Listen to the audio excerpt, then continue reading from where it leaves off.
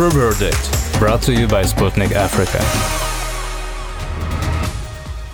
Welcome back to the AfroVerdict podcast, everyone. I'm your host, Victor Anakin, and today we are going to explore a new legal challenge to Israel's actions in Gaza. We're joined by Wikus van Rensburg, a South African lawyer and founder of Wikus van Rensburg Attorneys. He is leading a team of lawyers in a groundbreaking lawsuit against the governments of the United Kingdom and the United States.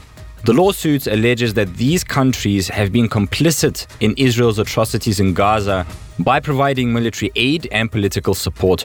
Mr. van Rensburg's commitment to justice and human rights is deeply rooted in his personal experiences. Growing up in apartheid South Africa, he witnessed firsthand the devastating impact of injustice and oppression. This experience, of course, shaped his professional journey, leading him to dedicate his life to fighting for the rights of the marginalized and oppressed. We'll delve into the details of the lawsuit and explore the challenges and potential impacts of this groundbreaking legal case. We'll also discuss the broader implications of holding powerful countries accountable for their actions in the context of international law and human rights. Let's get right to it.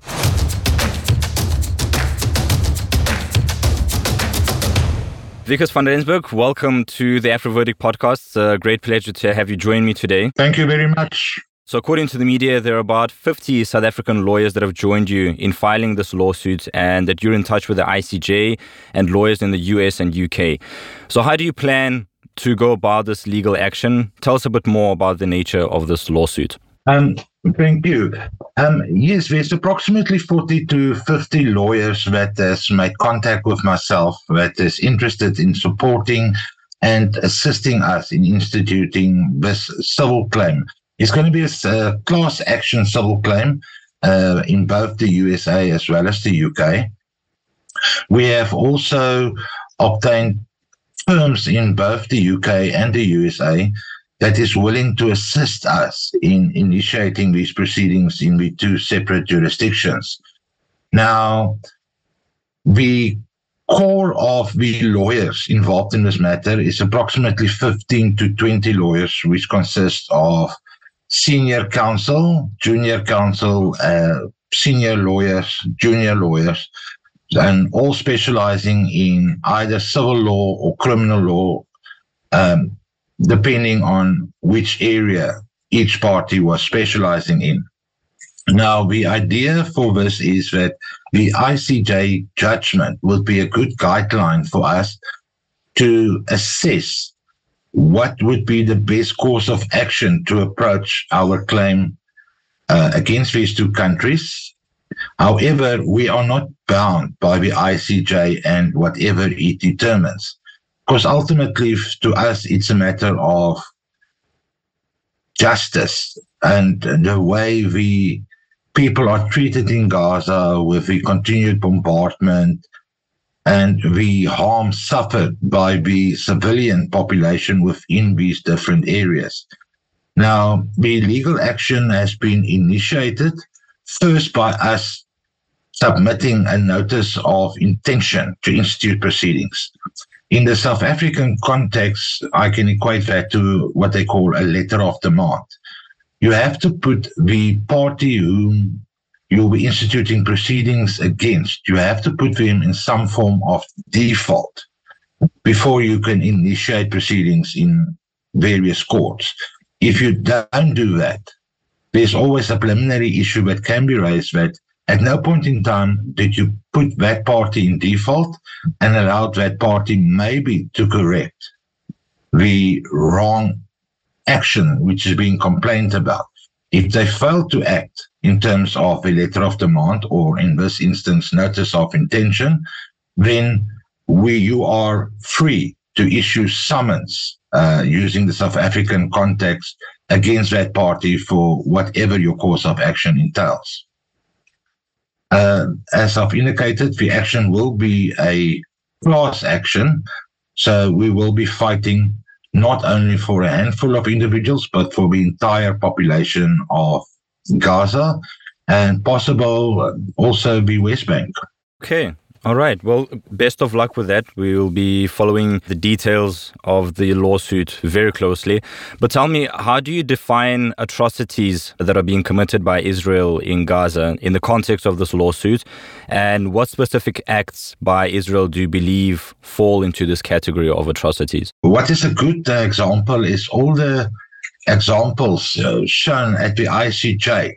To a limited extent, is a good indication of the atrocities. However, you can just open any social media where you see what is actually happening in Gaza, the bombing of buildings, innocent civilians being killed by collapsing buildings, the trauma which is experienced by children and women, and the unnecessary killing of women and children. I think the current figure I heard was standing at approximately 24,000 civilians has been killed in Gaza. Let's assume a third of those are Hamas members. That still leaves 2/3, 16,000 people who have died, who are civilians. And the countries are explaining and or justifying it. Look, there's always collateral damage in a war. However, a third of the people dying being children. Honestly, children aren't collateral damage to any war, nor women. They didn't sign up for this, and the excuse that Israel is doing or using to say that, look, they notify the people, it's just unfortunate, sorry, but justice says there are limitations to self-defense. And self-defense, you cannot use it as a blanket to drop bombs. I think they call it the Hannibal principle that Israel is using, where to kill one person of Hamas, they're prepared to kill 100 civilians. That, we believe, is in excess of justifiability insofar as self-defense, and the conduct is unexcusable to us as lawyers. Yeah, by all means, no, 100-1, it's a crazy figure, to be honest. Well, look, it's obvious that you've been following the whole ICJ procedure closely. How do you plan to use Israel's defense at the ICJ to your advantage? Well, with honesty, Israel's case was predominantly on what they call preliminary issues and or jurisdictional issues initially.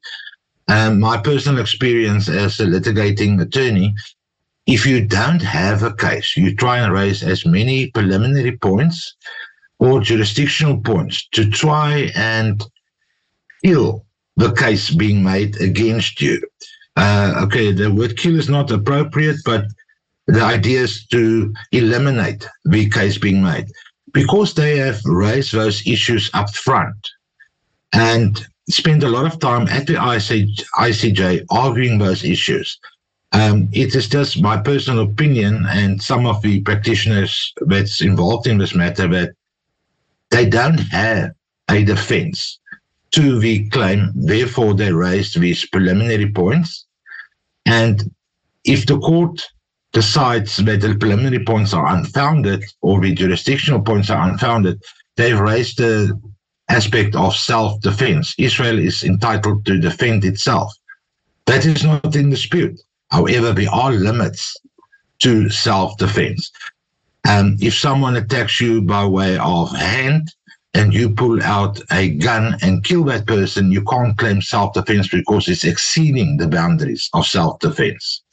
And the defense tendered at the ICJ will give us also an indication what their defense would be in a civil suit.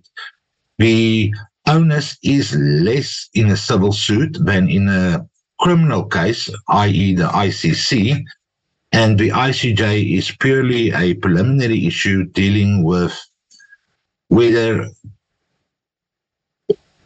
Israel will be interdicted or enjoined from carrying on its bombardment of Israel. It doesn't say that Israel has committed genocide, but there will be a good indication in that judgment whether the possibility exists. But that's an issue that still needs to be investigated, and evidence will still need to be gathered and collected insofar as that is concerned. For our civil suit, we have started gathering evidence of atrocities. I don't want to say genocide because I don't want to preempt whatever the ICJ says, but in our personal opinions, what is happening there amounts to genocide, and it is unjustified. All right, thanks. So basically, just jumping back to the ICJ case, what Israel's defense was doing is just trying to sort of invalidate the whole case instead of defending themselves, right? That's correct. All right. Initially, with its initial arguments, eventually it did get into the argument of self-defense and the right to defend itself.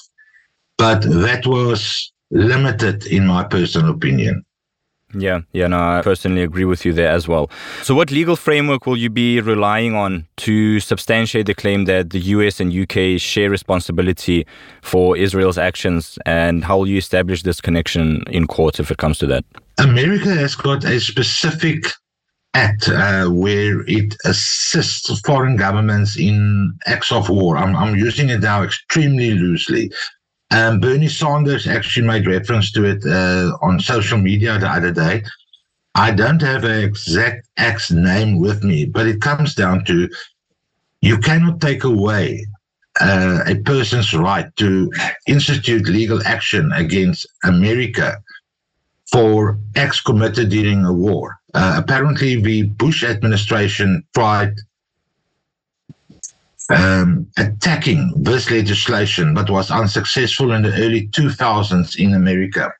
We will also be using the international laws governing war and war crimes as a guideline to institute these claims against the USA and UK. The US and the UK has got different precedents dealing with this course of action, and we will be researching and following both countries' precedents read in conjunction with the international law insofar as the issue is concerned. It will also be a class action, which will mean it is an open-ended action to the extent of people that has been disadvantaged and or suffered insofar as the actions by America and the UK in supporting Israel insofar or being complicit in support and supporting Israel insofar as this war is concerned. And in which jurisdictions do you plan to file this lawsuit? I mean, obviously it's going to be probably the US and UK, but tell us a bit more about that. And why do you consider these to be the most appropriate venues for this legal action? Normally you have to go to the jurisdiction of the party that is being sued. In this instance, both the UK and the USA will have to approach their courts for judgments insofar as our claim is concerned. In America, we'll probably be utilizing the federal court, probably New York, where we've approached a law firm to assist us. And in the UK, probably the Supreme Court or High Court, which will be the highest court to deal with matters of this nature, as well as the court has got certain jurisdictional limits. If you're going to sue, say, for R1 million or $1 million, you won't go to the lower courts for that amount. You go to the higher courts because each court has got a financial limit insofar as what it can award. And in a class action, we've experienced and observed that the court you approach is the federal court who exercises jurisdiction over the government that can provide you a judgment favorable and sufficiently to make right the wrong that has been committed. The UK is exactly the same. Ultimately, the court will decide what would the quantum of compensation be.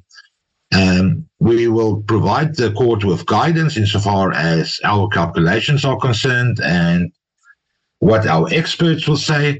However, the court has got the final say. You can sue for whatever amount you want. However, whether the court will grant you that amount is a different question. So it all depends on the severity of each case or the damages suffered in each case. And what potential obstacles or challenges do you think in navigating the legal complexities of this case will you come forward against, and how do you plan to overcome these hurdles? Time and money. That's mostly the complexity of any litigation. Time insofar as when a party defends any action, there is different ways of using delay tactics, all within the framework of litigation, which could drag the matter a substantial period of time. Now, we are in for the long run. We don't care about whether it takes 5 years or 10 years. We'll be sitting it out and fighting it. So there is separate time issues that can be used to try and delay a proceeding of this nature. However, ultimately, all cases gets to court. It might take time, but it all gets adjudicated. The second disadvantage would be financing. We as South African lawyers, as well as the UK and the USA lawyers, has offered to attend on this matter on a pro bono basis, which is for our own accounts. We don't charge anything for our work.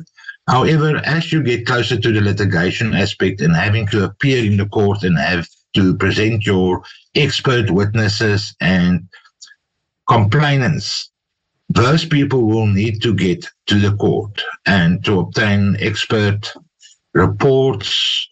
Anything of that nature will have a cost implication.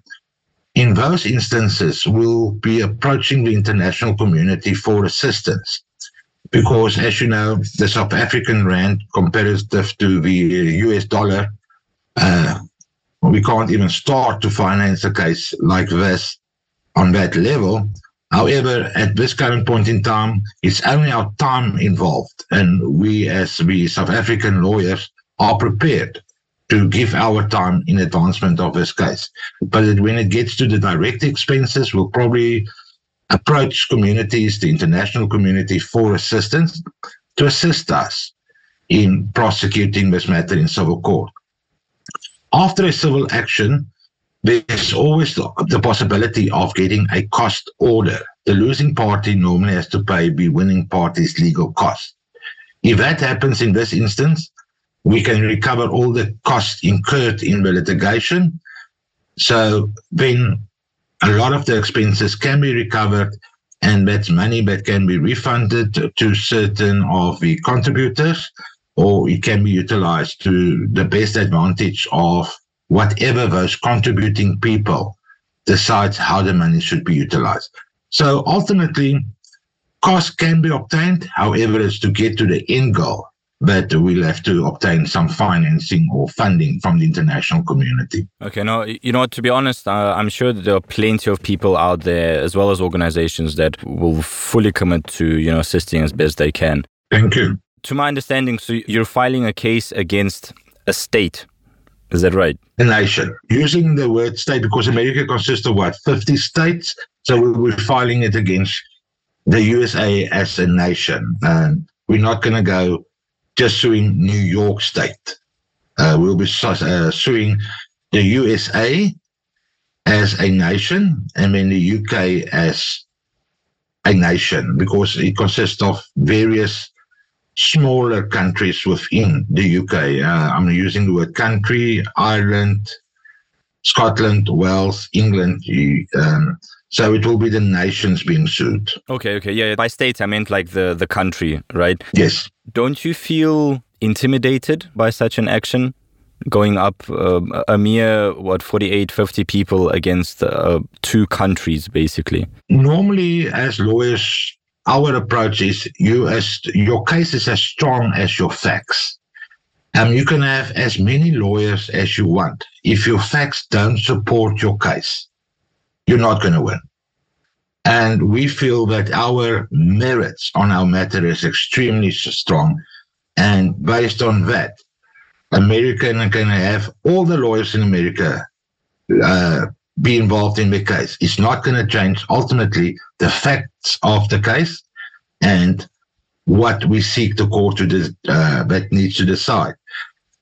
Just by looking at social media on the horrible conditions and things happening there, I almost want to say the facts speak for itself. So how you get past that will be up to them. And the defense will probably be, look, we were just supporting in terms of our international relations Israel. However, there is limits, and those limits cannot be exceeded. So ultimately, the case comes down to the merits of the matter, and we feel very strongly about the merits. And you can bring as many lawyers as you want.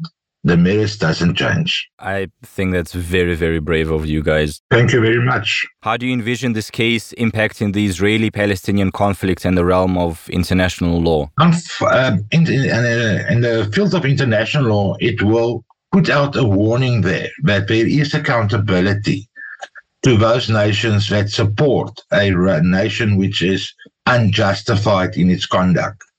At least we'll have justice out there so people can approach the courts to show that, look, I've been disadvantaged, I've been prejudiced insofar as the conduct is concerned. I know there's somewhere where I can go and get relief. How would you define a successful outcome of the legal case? A successful outcome would be a judgment in our favor, with the court granting financial compensation to those involved in the class action. That will enable them to rebuild their community, their society, get the necessary medical treatment for whatever medical condition has resulted from what they have experienced. You can imagine the psychological impact this war will have on children. Possible monthly pension being paid out to those people. As long as we can get as much money as possible to alleviate the hardship experienced by Palestine and the Palestinian civilian occupants, that would be our main goal. How much? Unfortunately, I cannot say. I'm not an accountant. I'm not an actuary. But I can guarantee you it's not going to be a small amount, and it's going to have a lot of zeros attached to it. Well, let's hope for a good outcome, because that's something I feel that the people there really, really need, especially considering that a lot of humanitarian aid was obstructed in getting to the people that suffered. That's correct. Thank you very much for your support. Why did you feel that this is the right time to pursue this lawsuit, and what motivated your decision to take legal action at this juncture? My background is a specialist in labor law and conflict resolutions in South African context. And a colleague and I were discussing what is happening there. And there was a video clip that I saw by an American Palestinian journalist where she goes back to her dad's hometown, where her dad grew up before he immigrated to America. And what I saw in that video clip, I just thought was ridiculous. I can't even think of the appropriate English word now. That there were certain parts where a person had a barricade in front of his front door. So every time he had to go out, he had to go through that barricade where the soldiers were involved. And if he wants to get back into his house, he had to go through that same barricade and checking from the army people walking around. Now, if you don't have freedom of movement to that simplistic form of just leaving your house and going back into your house, that was quite an eye-opener to me. Also, having grown up during apartheid, I was unaware of what apartheid really entailed. But being a practicing attorney and getting to hear what has transpired in the past, and just speaking to friends and colleagues of mine, South Africa didn't experience any form of apartheid in comparison with what is being experienced in Gaza. That you can't even leave your country. You don't have freedom of movement. All the rights that you take for granted, these people don't have. And another concern was the fact that any Israeli soldier can stop a Palestinian civilian for up to 3 hours and interrogate him. Now, think about it. You've got, let's say, an 80-year-old Palestinian is walking down the road, and here's this 18-year-old soldier whose brain isn't even fully developed yet. As you know, brains only developed fully after, I think it's 21. And Dr. Phil has actually indicated that in one of his shows. That's why I picked this up. So a not fully developed brain, they cannot understand the intricacies of society and what everything entails and what their decisions entail. But they be allowed to have the power of a 3-hour interrogation of a person, say, of 80 years old. And that, to me, is not right. I think if any one of us are being stopped for 3 hours on the street for just being on the street, you'll say, no, my constitutional rights are being limited. That's not right.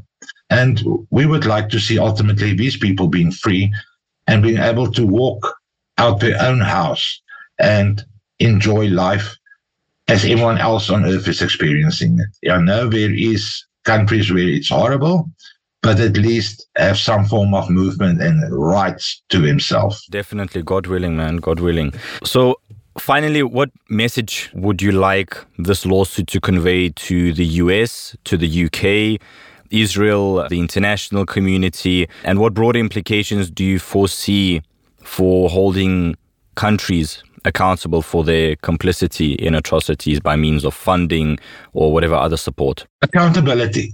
Every action has got a reaction. And if you make a decision, you've got to live with the consequences of that decision. So we just want to hold those complicit countries in any war and involved in war crimes or complicit to war crimes. Even though the ICC nor the ICJ has determined whether it is war crimes, but from a civil perspective, that it could be deemed war crimes, and the conduct by those nations, they must remember they are accountable. They are elected officials who represent the people of that country, and you've got to be accountable. Like any government is accountable to its electorate, so must the world be accountable to each other, in that it's such a small world and everyone feeds off everyone. So on a joint world concept, accountability, that's all we want, and that justice must prevail. I completely support your case. I'm sure I'm by far not the only one. And we stand strong with you and in hopes that justice, in fact, will prevail. Thank you. Wikus van Rensburg, thank you so much for joining me today. And genuinely best of luck with your case. Thank you very much. Have a lovely day. And thank you for your viewers for listening.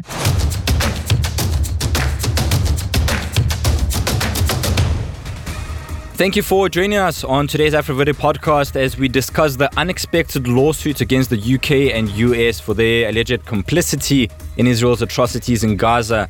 We heard from Wikus van Rensburg, the South African lawyer leading this legal challenge, about the strength of his case and the potential impact it could have on holding powerful countries accountable for their actions. The lawsuit against the UK and US is a bold and ambitious undertaking, but it is one that is necessary to bring about justice for the people of Gaza. The humanitarian crisis there is a stark reminder of the devastating consequences of unchecked power and impunity. This lawsuit, in addition to South Africa's genocide case against Israel at the ICJ, may very well serve as a wake-up call to the international community and could pressure the UK and US to review their foreign policies. We also hope that this case will set a precedent for holding other powerful countries accountable for their human rights abuses. Thank you for listening to the AfroVerdict podcast. To follow the case, subscribe to the Sputnik Africa Telegram channel, TikTok account, and other socials. And of course, stay tuned with AfroVerdict. In case you want to rewind or listen to previous podcasts, find the AfroVerdict podcast on platforms such as Apple Podcasts, Google Podcasts, Deezer, Pocket Casts, AfriPods, Castbox, and Podcast Addict. That's that for today, everyone. This is your host, Victor Anakin, signing off, and may justice prevail.